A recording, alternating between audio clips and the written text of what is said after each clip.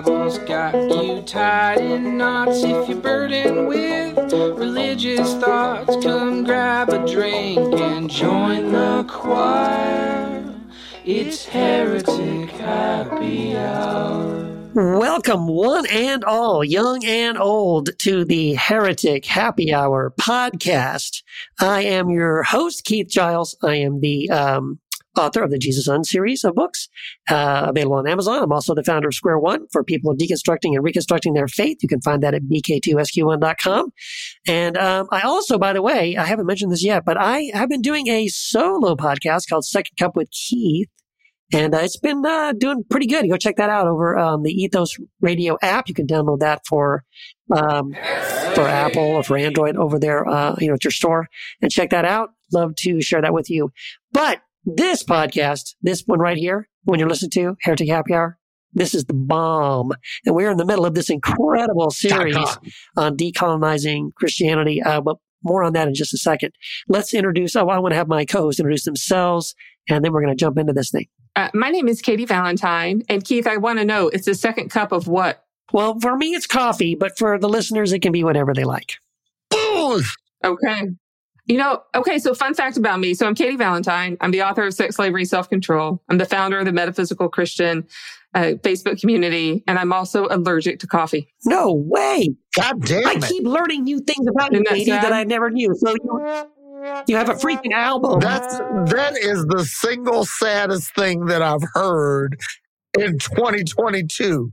I made it through grad school without coffee. How do you live your life? Oh my God. Then you can do anything, Katie. Right, yeah, just a superstar here. Well, I drink a lot of tea and Diet Coke, so it's not like I'm without caffeine, just without coffee.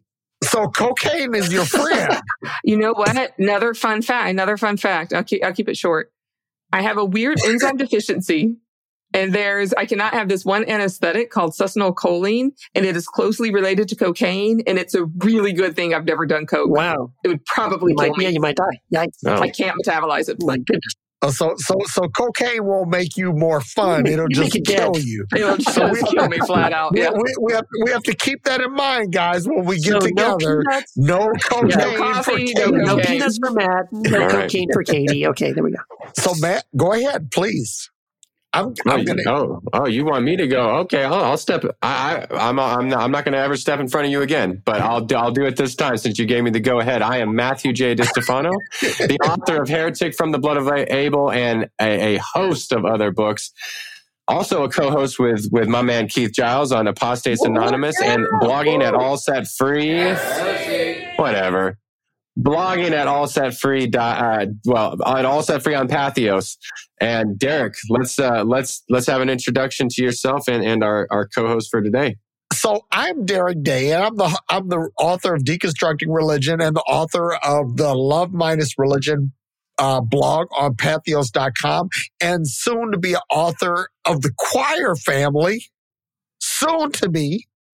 Are you listening, Ralph? God damn it! Are you listening? Are you listening? I see he's nodding. Okay, cool. So I want to introduce our guest host for the day, and that is Robyn Espinoza. And they are a minister of the progressive Christianity and author of Saving Jesus Christ from the Church, How to Stop Worshiping Christ and Start Following Jesus. God damn it. Woo! Yeah, I think you added that last part, but yeah. I added the goddamn part. That's not actually part of Robyn's title. But they assert that a beautiful but obviously contrived tale is the virgin birth, which may have been used to cover a scandal. So, Robyn, come on with the thunder. It's the Heretic of the Week. Hey, y'all. I'm Robyn Henderson-Espinoza, and I've been called lots of things, including a heretic. But, a heretic is like one of those things where you're called it so that you can come back into the fold. And I'm not sure that I want to come back into the fold. Hi, Robyn. We have an exciting guest for you today, Dr. Robyn Henderson-Espinoza, who is a professor at Duke University. They are an author, a podcaster, a blogger, and an activist. And today, they will help us, the Heretic Happy Hour crew and the Heretic Happy Hour audience, elevate our consciousness and to help us grow. And we are really excited to have Robyn with us. So Robyn, please go ahead, take the floor and tell us a little bit about yourself.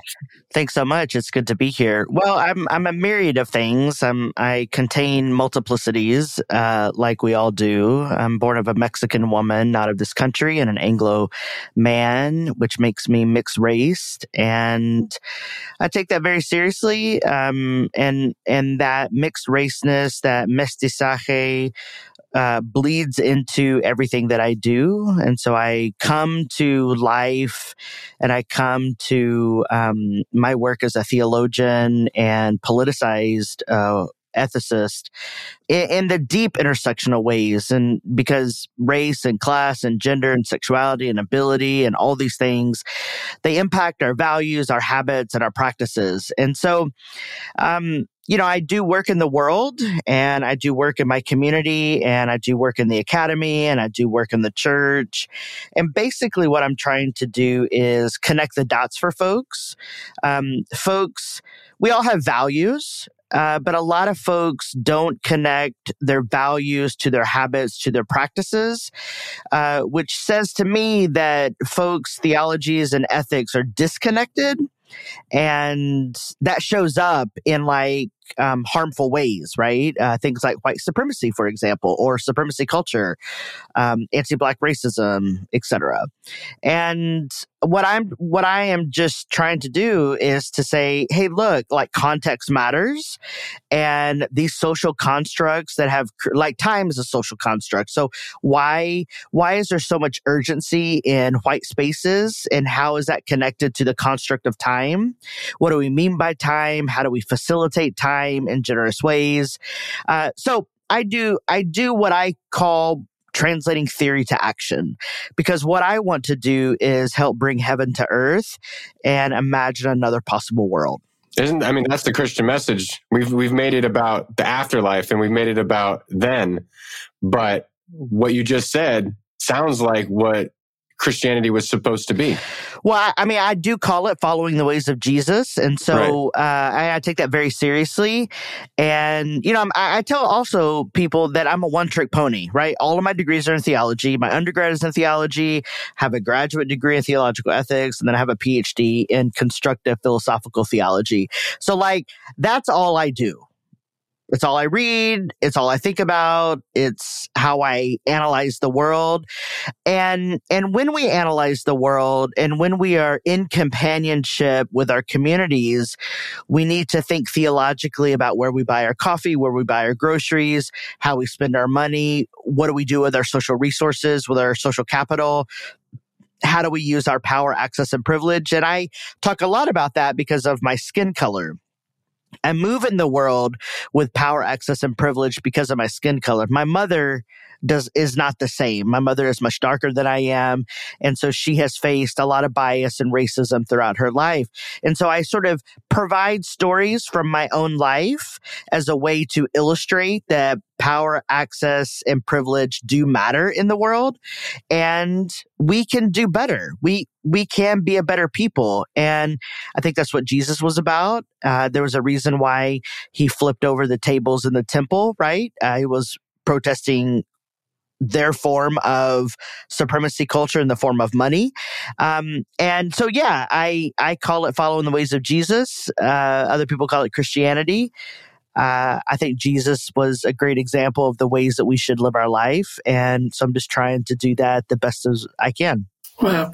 Robyn, I just really appreciate that you really start this whole thing off by focusing on the ethics of Christianity, the way of Jesus. And for me, what I notice is that I feel like, I resonate with this a lot, and I'm sure our listeners resonate with what you're saying a lot, because it feels like, and I'd love to hear your thoughts on this and then anywhere else you want to take this, but it feels like Christianity, like you just said a second ago, you call it following Jesus and the way of Jesus, and some people call it Christianity, but they're really not the same thing in practice as I have experienced it. Right. It's sort of like when people say Christian, when they say that something is Christian or they say that they are Christian, what they don't mean typically is what I think they should mean is that it's Christ-like. And It seems like that's not what they mean. Yeah, and let me just say this, that anytime we institutionalize a practice, we then are becoming complicit in its own power. And so let's just take 325 as an example, when the Nicaea Creed was established. That was done because of a consolidation of power. So the reason why we have certain belief systems in place in institutionalized Christianity is because of a consolidation of Roman power, right? I mean, the Roman emperor withheld food from the bishops at that ecumenical council, and so that they would make a decision. Well, I would not want to fast either. You know, I'm food motivated, sex motivated, and everything. And so I'm like, well, if you're going to withhold food from me, I might be quicker to make a decision. So we have the creeds because it was a consolidation of power. So I question anything that has been institutionalized in ways that have resulted in harm. And I think what we can see is the institutional church has harmed countless people. Now, I'm a transgender, non-binary Latinx, so I check lots of boxes when I'm filling out forms, which means that I'm a multiply marginalized person, like many people in the world. And these institutions are not made for us, for multiply marginalized people. Right. These institutions are made for those who have power, access, and privilege, and mostly who are white and have a penis. Yep. And so we just need to be clear about that, right? Like, if we're going to create institutions, how do we have a broader, more robust vision for equity in our institutions? And that's one of the reasons why I launched my academic scholarship as a collaborative project, which is called the Activist Theology Project, to help not have an institution, but to have an ethics and a practice in place that helps bring heaven to earth. And we do it by responding to the needs of the world. You've never made me happier to be part of a non-creedal tradition. I did not know that little bit about 325. So thank you for sharing that. Yeah.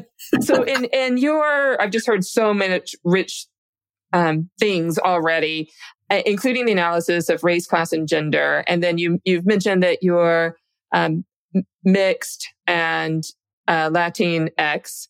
So could you maybe tell us what that means? Like, what does that mean? I know that was actually a fairly new term for me a couple of years ago. And I thought, I'm pronouncing this wrong. And I thought that for a long time before I figured out how to say it. And I think I still say it wrong sometimes. So it is fairly new. I want to say in about 2015, Latinx kind of bubbled up. And it bubbled up from the ground. And a lot of people in the academy were like, that doesn't work. It needs to be Latino or Latina. And I said, well, what about Latino Equia? The Equi meaning the X. Equi is X in Spanish. Well, they certainly didn't like that. But really, Latinx, it bubbled up from the ground and it holds the multiplicity of genders. So as a non-binary trans person, I take testosterone, but I don't identify as male or man, even though there is some masculine presentation, and I have a little beard down here. I'm not interested in being conscripted into toxic masculinity. What I'm interested in is a new vision for humanity. What is our theological anthropology that is liberative for all? For me, that's non-binariness. So the Latinx sort of encapsulates non-binary and the broader vision for gender. So you said some things that really resonated with me. At the very beginning, you talked about connecting the dots. Yeah. And I'm an engineer by profession. So I like to reverse engineer things and understand how they work. So when you talk about connecting the dots, you're speaking my language, but you get to something just recently where you were talking about activist theology. Yeah. And so what I'd like to do is I'd like to kind of look under the hood of activist theology and find out, hey, is this thing normally aspirated? Is it turbocharged? Is it multi-valve? What is it that really makes it tick? And I'm really excited to learn what that is and how you connect the dots of that back to, and you gave, like Katie said, you gave us an education on the Council of Nicaea. Yeah. And so I would like to see the inner workings of that and connecting the dots back to the origins of institutional Christianity. Does that make sense? Yeah. So first, just let me say, I would love to be in more conversations with engineers because I think that kind of brain is also, it's kind of an artistry of strategy, right? And I think we need more people with that kind of brain doing revolutionary work. So I'm super delighted that we're talking and that we're going to be asking questions of each other. But basically, to boil it down it's a relationships all the way down for me. And that what we've inherited through settler colonialism, through empire-driven ideologies, the U.S. being one of them, which I call Babylon, is transactions, not relationship.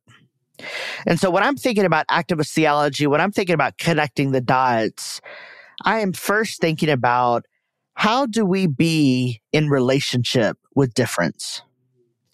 Difference is not killing us.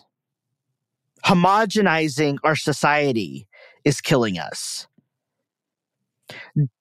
Difference actually is good for society.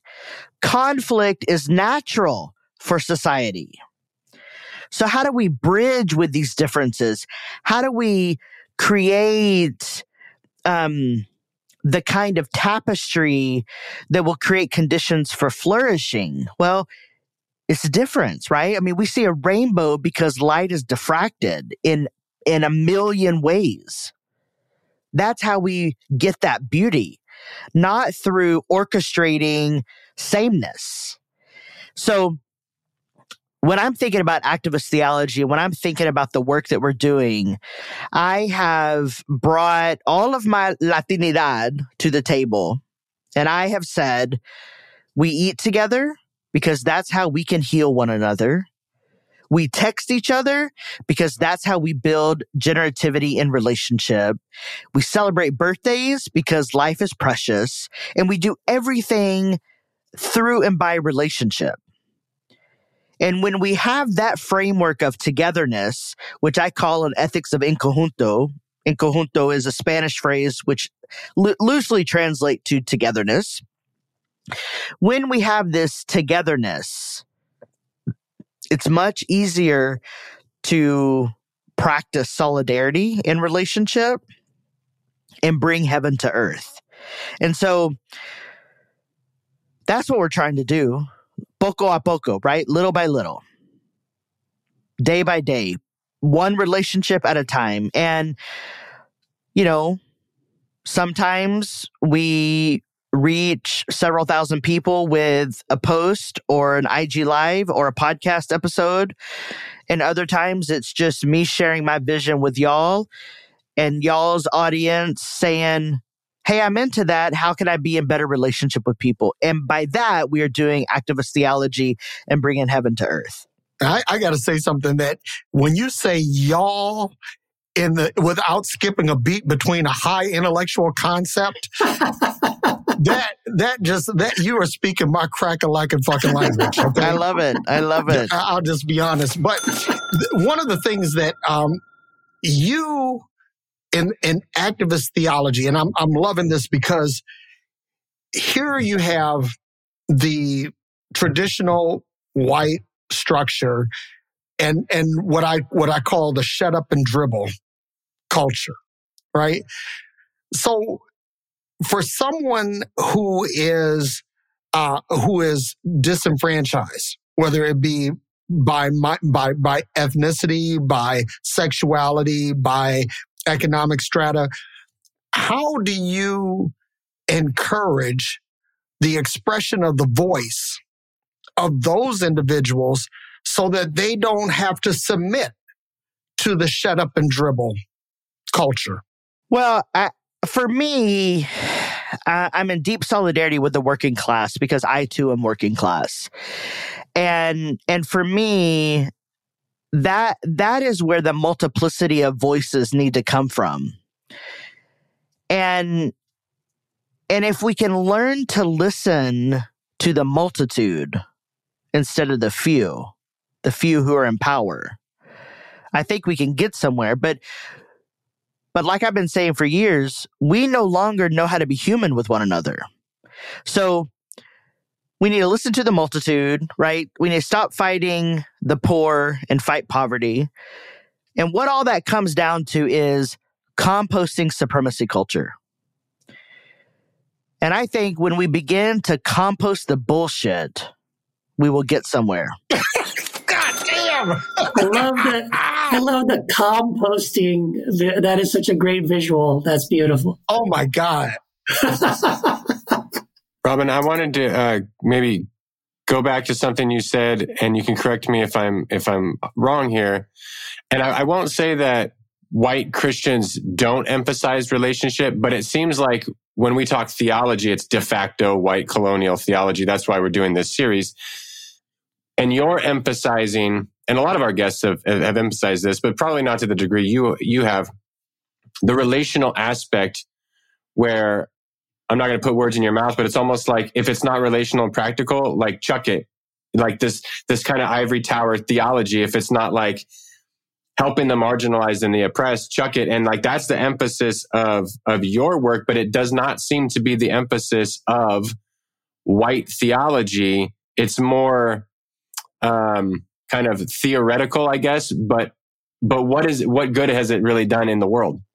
Well, and I would say I'm a bit of a heterodox and quite unintelligible to the academy because I don't think what folks are doing in the academy is accelerating generativity.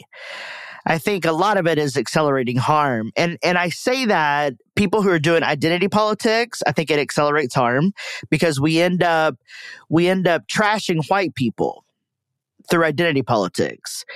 And I think we need to be more clever than that.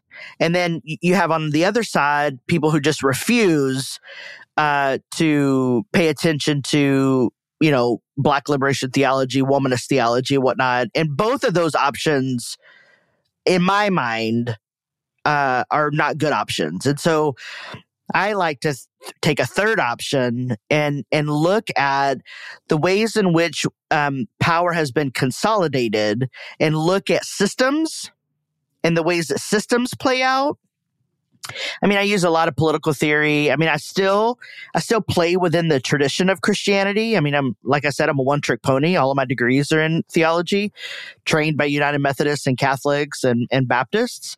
And when it comes down to it, we have to find compassionate boundaries for the bullshit that harms people, figure out how to compost it, and then, it's pneumatological in some sense, right? Like breathe new life into it. And I think we can only breathe new life through the generativity of relationship versus transactional theology that is mostly rooted in dogma, a praxis of dogma, right? We need a praxis of revolution, which is what I think Jesus was about. This is also helpful. And I'm curious if maybe you have tips on what it means for decolonizing ourselves, because it's really hard to decolonize ourselves until we kind of understand some of the some of the blinders that we have on. And that was even ableist, a metaphor that I just used. So I'm aware of my own. And, so I'm kind of curious for our listeners, if you have any tips for how to go about that process. Like when we realize that, oh my gosh, there's other options. And how do I even start this process of kind of self-examination and of relationship building? So I just wrote a book on bodies and embodiment and democracy. And for me, it was about sharing my relationship with how I developed a relationship with my body as a trans person, as a Latinx, as this sort of scholar, activist, practitioner. And I would say one of the first steps that white folks need to take is, what is our relationship to our body? Because when we are disassociated from our bodies, we end up doing a lot of harm. But when we are in closer proximity and maybe entangled with our body, in relationship with our body, it impacts how we are interpersonally with one another. And then that relationship impacts our cultural body, which can hopefully shape and shift our democratic body. So I do think it comes down to, where are we with our bodies? How much space do we take up? That embodiment piece sounds so rich. Yeah, I mean, how much space do we take up? Where do we stand? Or do we stand in a certain place in the room that communicates something? Are we even aware that where we sit or stand actually communicates power? Are we aware? Are we analyzing our movements in time and space so that we understand what's happening? Or are we so disconnected and disassociated from our bodies that we have no clue? So decolonizing can start with actually coming into better, more aware relationship with our own 3D flesh and blood. Yeah, absolutely. I love that as a starting place. And then, of course, things like embodiment practices. I mean, I have 6 embodiment coaches that help me get into my body. And every one of them gives me a different practice to help me root myself in my body. And when we come better at that, it shows up in our practice in the world. I know for me too, it makes me more compassionate to myself and then to others. And I know in people, when I work with them, when they're having a lot of theological questions and when they're deconstructing and when they're trying to figure all this out, often my wisdom is like, why don't you go on a walk? Or go be a tree hugger. That might give you the answers that you need. They don't always have to come from our history, our theological treatises. Right. Now, I love something you said about breathing new life into something. And that brings a word to my remembrance: aspire, to breathe into. Uh-huh. And so what you're talking about is an aspirational vision for humanity. And I'm really loving that. Yes. But I want to ask you something, and this is an on the spot question. And when you talk about activist theology, are we getting into something socialist? And don't get me wrong, because I think that I might be the resident socialist here, right? And I'm, and you have to understand, I was once a rabid right-wing conservative Republican, Oh, wow. and I went through a complete metamorphosis. And so when you're talking about this, I'm thinking about when having an aspirational society. In other words, we're aspiring to a goal, but at the same time, we're breathing life into. Now, I'm going to say one last thing, and then I'm going to shut up. Is that you're talking about the body, and I'm looking at your book, Body Becoming. And I'm going to buy this immediately after we finish, because I'm going to tell you something. You are absolutely positively, you have supplanted Katie as my favorite theologian. What? Oh, whoa. Hold on now. Damn. Robyn, we'll email after this. We'll email. Sorry, Katie. But you were talking about the body and being comfortable in the body, being able to express the body, how to position the body, how to get into the body. Yeah. And Christianity, it teaches that in the flesh, there's no good thing. Now, we talked about this with Jay a couple of weeks ago, that we're talking about the same thing, that in the religion teaches you in flesh, there's no good thing, but what the fuck? I mean, really, we are flesh. And there has to be goodness in this. We have to be able to unearth the goodness in this. So I'm thinking of this breathing new life, aspirational, something to aspire to, a more a socialist, which is a more compassionate theology, and something that absolutely celebrates the body. And I've said a lot, but thank you for listening to my rant. So, Katie, just so you know, I'm super non-competitive and am happy to share with you as being a favorite theologian. I don't. We can all be in first place. Exactly. Exactly. Yes. We can give out participation trophies here. It's fine. It's fine. God damn it. So, with regard to your question about socialism, let me just remind you what Marx said. The road of democracy leads to socialism. So, what do we do with these labels? What do we do with these categories? I think socialism, in Marx's writings, is a much more generous society. I do think we should take care of the disenfranchised. I do think that we should take care of the underside of the world. Why? Because not everyone has the same access or same conditions for access, which creates hierarchies and ultimately supremacy culture. So, I would like to see a more socialist bent. I mean, I like the idea of democratic socialism. I would like to see us get there. I think healthy conflict, healthy debate is good for us. I don't think there is only one right way. In fact, I think both Republicans and Democrat, the two major parties here in the U.S., are two sides of the same coin. They're too close together if you look at them on paper. Two cheeks of the same butt. Yeah. Yes. Yes. So they're, it's when I vote, it's like choosing the better of two evils. Like Joe Biden is not our salvation and never could be.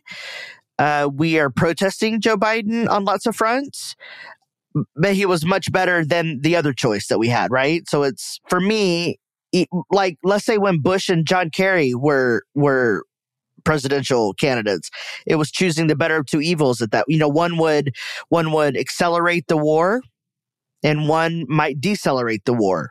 So I choose nonviolence. So for me, it's about choosing the better of two evils until we can imagine a political party that wants to care for the underside of the world. Yeah, it's like, I think almost every recent political presidential election has basically been summarized as, the good news is you get a choice. The bad news is your choice is between a vomit smoothie or a shit sandwich. Right.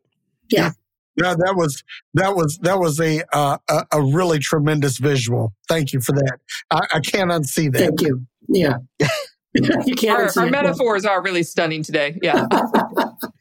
So let's maybe shift gears just a little bit, if that's okay. Let's. So, would you still think of yourself as a Christian? And if so, how does the Latinx and the trans lens, if that's even the right terminology, like inform your Christianity and maybe even the Bible, Scripture, things that people who don't experience the world in the same way you do might not see in the Scriptures? So to your first question, I am very cautious in identifying as Christian because Christianity equals or is synonymous or parallel to white Christian nationalism.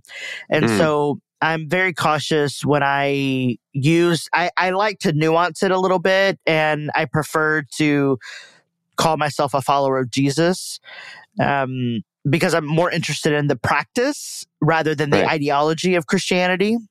Right. And the Zionism that comes from that, whatnot. With respect to me being Latinx and trans, I wake up in this body every day, and I, every day I'm reminded that I'm born of a Mexican woman, and that always informs my thinking. Every day I wake up trans, and every day I'm reminded that I transgress and transcend all the binaries. And to me, that's what Jesus did. And so I feel like both of those things, my Latinxness, my transness, are in line with following Jesus. And, being a Latinx, it's this focus on being with the people, caring for the underside.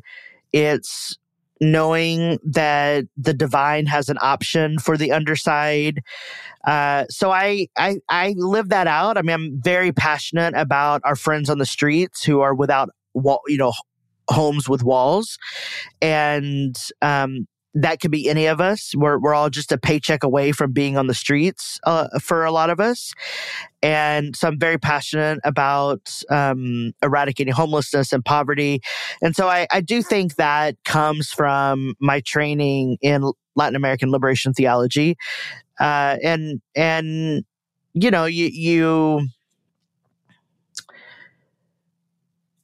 I mean, I contain multitudes, right? I mean, I walk in the world in a way that I can't unsee the devastation of supremacy culture. And I think being born of a Mexican woman, being trans, knowing at an early age that I was different in lots of different ways, that impacts my thinking. Right. And it's the great irony and great tragedy that often the name of Jesus, the one who stood with the marginalized and the oppressed and the outcast, is then flipped on his head and used like synonymously with white supremacy, with homophobia, with xenophobia, and all of that. And that's why, I mean, it's one of the reasons why I don't identify Christian either. Yeah, that is the great irony. And we interviewed Rainn Wilson a few weeks ago, and that was the thing he had pointed out too, that Jesus has now been successfully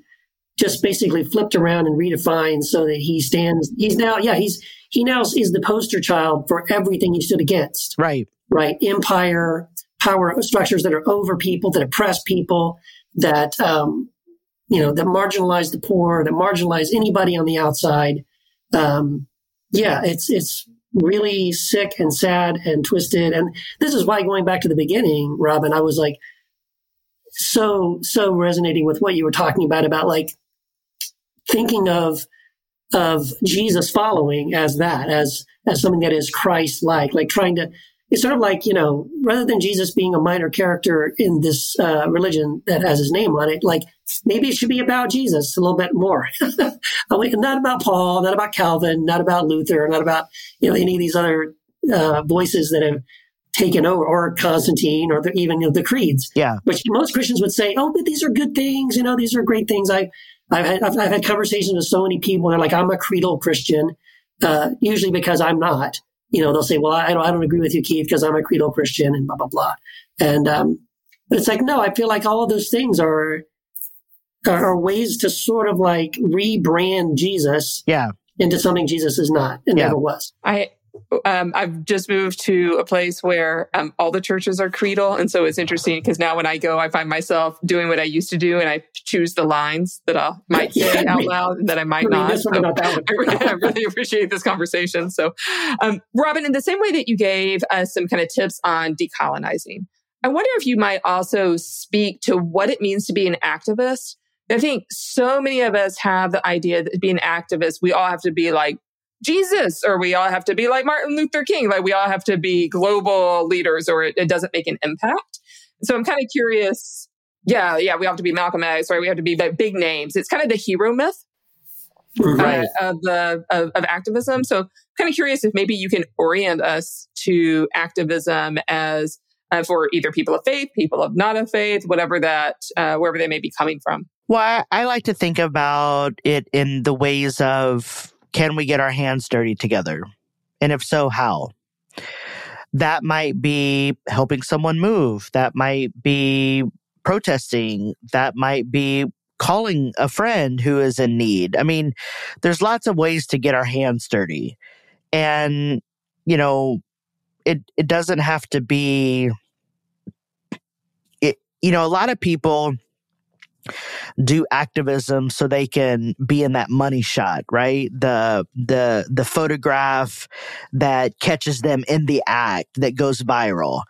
And I actually, I don't go to every protest. I pick and choose which protests I go to, because for me, I want to be strategic in my activism, because this is a chess game, and we're playing Russian roulette with the empire. Mm-hmm. And so we need to be wise as serpents. And so I just try to focus on, how do I get my hands dirty? Maybe it's driving people around who need to be in a shelter, like stuff that is not going to get attention. That's what I try to do. I got a lot of attention because I was invited to be in Charlottesville. But that's actually not my jam. I'd rather do the low key stuff and the stuff that goes under recognized, the stuff that is actually contributing to the care for the underside. And so every day I just ask myself, how can I get my hands dirty today? I love that question. So I'm picking up two major tips, which is one, learn to love our bodies. And as we do that, we not to be afraid to get our bodies dirty. Yes. Now, I got to say something, Robyn. You just used a couple of terms that are really dear to me. You said that that's my jam. Yeah. And then you also said low key. Yeah. All right.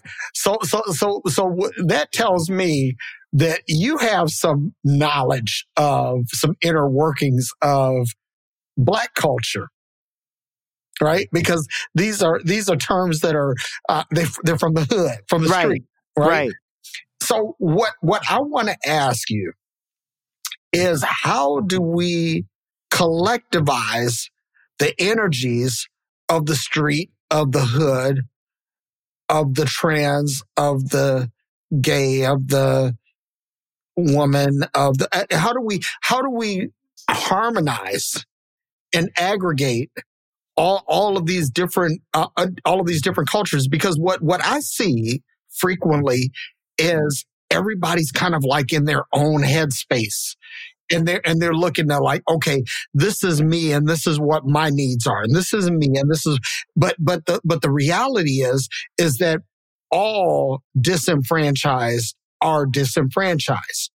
And that means we're all in the same boat with the same leak.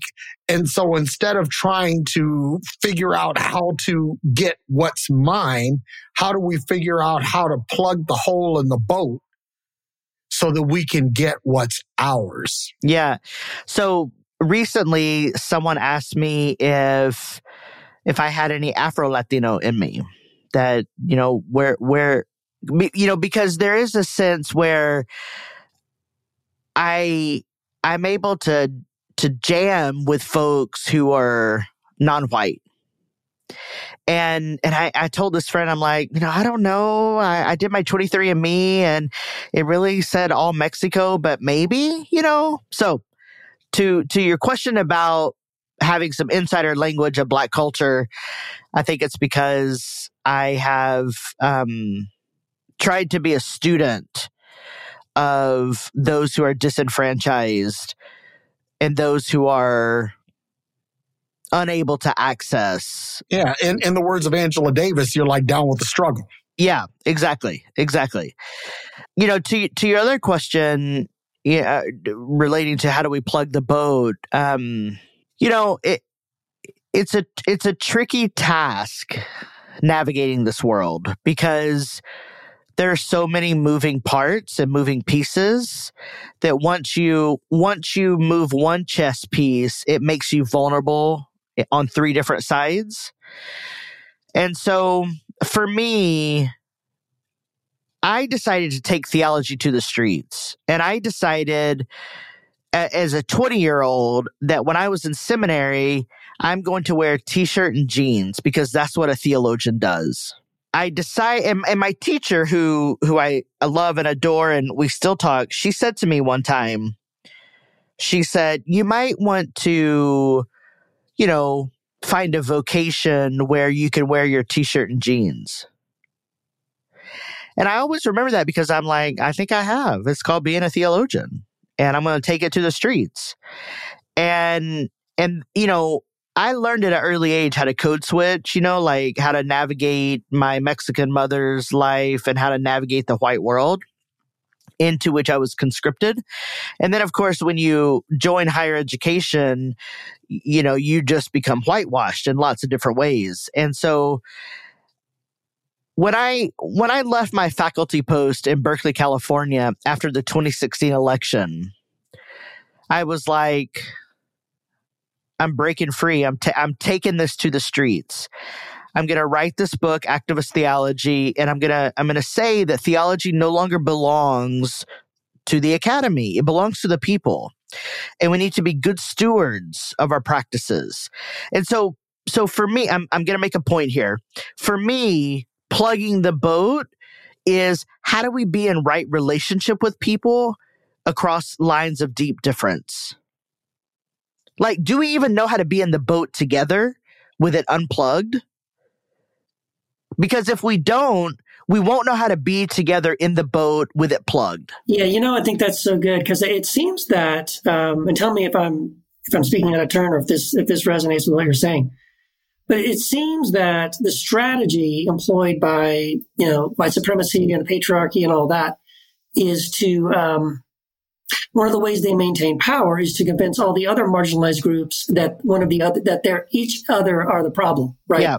So let's blame these, it's those lazy homeless people that don't work. They're the ones, or it's those Mexican people crossing. They're the ones, they're stealing your jobs. And so, yeah, it seems like that what you just said is exactly right.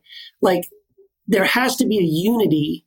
We have to recognize all these different groups have to recognize that they are not one another's enemy, that they actually are in the same boat. I mean, I think even just recognizing we are in the same boat and that by coming together and recognizing that they're, not believing basically the hype, right? Not believing the story that's been told to you. Well, and let me say this, and this is unpopular among a lot of people, among a lot of progressive white liberal progressives, which I don't identify as a liberal or a progressive. I'm a liberationist. Or a white. Or white. There is no separation. In fact, there is no separation between us and Donald Trump. And can we say it biblically? There is therefore now no separation. Right. That's right. In Christ, we are all one. That's right. And so when we take that seriously, it's not about a unity without struggle. We are trying to become whole with one another. And in order to become whole, we have to honor our differences and learn how to be in relationship. And without that, we fail at being human and we will not survive ourselves. Yep. Love that. I think it's exactly right, Robyn. That's beautiful. Mm. Anyone have any last thought? This has been fantastic, by the way. Mm-hmm. You just dropped some hammers, man. You just, this is beautiful. Thanks. Really good. Thanks. Listen, I think my IQ just went up at least 3 or 4 points easily. I don't know if that's how it works, but we'll say it did. No, this actually did. This is one of those cases. Thank you. Yeah. Do you want any of our 20 listeners? No, there's more than that. To know where to find you on social media, anything that you're working on, now's the time to books, blogs, podcasts. Shamelessly plug. Yeah. Yes. So I'm online. I'm on the socials on Instagram and Twitter at iRobyn. That's the letter I, ROBYN. And my website is my full name, drrobynhenderson-espinoza.com. You can read more about me there. You can go to activisttheology.com and read about the project. We do have a podcast and we drop a weekly episode. And that weekly episode usually drops on Monday or Tuesday. And we translate theory to action and theology to praxis every week. I just wrote a new book. It's coming out in late March called Body Becoming, A Path to Our Liberation. And the book is about bodies, embodiment, and democracy, essentially arguing that embodiment is a vision for democracy. And, you know, I just ordered my copy. Oh, great. Thank you. I mean, I would really love to hear from people about this book, you know, so if you pre-order it and read it, please let me know what you think, because we've got to do something, because our current strategies of oppositional politics, the us against them, is not working. And so this is an attempt to try to be a good steward of my platform and of my story and of my flesh and bone. Yeah, that's great. Good stuff. Thank you. Wonderful to meet you, Robyn. Thank you so much for sharing your story and your perspective. And this has just been really stimulating, really exciting, beautiful stuff. Thank you. It's good to be here with y'all. Well, they did come with the thunder, and that was yet another A+ episode. We know y'all agree with us, because you have to agree with us. We're the Heretic Happy Hour. That's what people do. It's goddamn right. That's right. Before we wrap it up today, because we have to wrap all these episodes up, as long as we could keep them going for hours, but we're wrapping up now. Before we sign off, heretichappyhour.com is where you want to go after you stop this episode. And you're going to want to binge all the episodes you have not checked out yet. If you've checked them all out and you don't have any swag, head on over to heretichappyhour.com and check out the t-shirt shop. We got pillows, we got hats. We also got a bookstore. So check it out today. Pillows. Don't we get to interview the most fun people ever? We really do. It's just amazing. Goddamn right. I'm gonna go into our Facebook group, our free Facebook group that's for everyone in the deconstruction reconstruction process, called Heresy After Hours. I'm gonna post some more fun stuff about Robyn and how amazing it is to get to interview all of these people. You are invited to the conversation. You're invited to the group. Just go into Facebook, go to the search bar, type in Heresy After Hours. We're going to be the first group that comes up. Click on it. We're going to ask you a few questions. You answer the questions. It'll take you 2 seconds. Answer the questions, and then we're going to approve you for membership, and we're going to welcome you into that awesome community. So Heresy After Hours on Facebook. Is it 2 questions or 3 questions? And Katie may approve you personally. I might. If you never know. One of us might do it, and that's part of the fun. It's like the magic sparkle little clip. That's right. It's beautiful. But yeah, please answer the questions, because that it is important. You have to answer the questions. They're easy. You know the answers That's to right. them. They're super easy. So I also wanted to say, if you're listening to the podcast and you support us, we want to say thank you so much over on Patreon, patreon.com/heretichappyhour. Your support means so much to us. And when you do support us, you already know this, you have unlocked over 100 different videos and bonus conversations and, posts and all kinds of amazing stuff over there. And, but if you don't yet, if you're like left out, gosh, I hate that, for you to like not be a part of all this amazing stuff that's going on. You've never heard those extra bits of interview that we did with David Billyhart, or the extra interviews we did with, Bishop Carlton Pearson, or things like that. Like, you need to hear that, because that's really cool stuff. So you know what? Even for like $2, $5, $10 a month, doesn't matter. Go and sign up, become a supporter of the podcast, unlock all this amazing stuff, and you'll get access to the private Facebook group available only to our supporters, the Heretic Happy Hour official Facebook group, on top of all that. And if you already support us, again, you know we love you so very much. Here it is. Mwah! Thank you. Thank you so much. I don't know, Keith. That wasn't wet enough. Well, I need to wet my lips. Come on, lick your lips. We've been talking a long time. Yeah, it's been a long day. And do this thing. Oh, no. You're not getting off that easy, dude. No way. There you go. There we go. All right, now I'm better. And if you love the Heretic Happy Hour podcast and you want to promote it to your friends, give us a 5-star rating. And I promise you that if you give us a 5-star rating, that you too will unlock your magic hoo-ha. What if I don't have a magic hoo-ha? That's a gift that keeps on giving. I'm so glad I said that. Wow.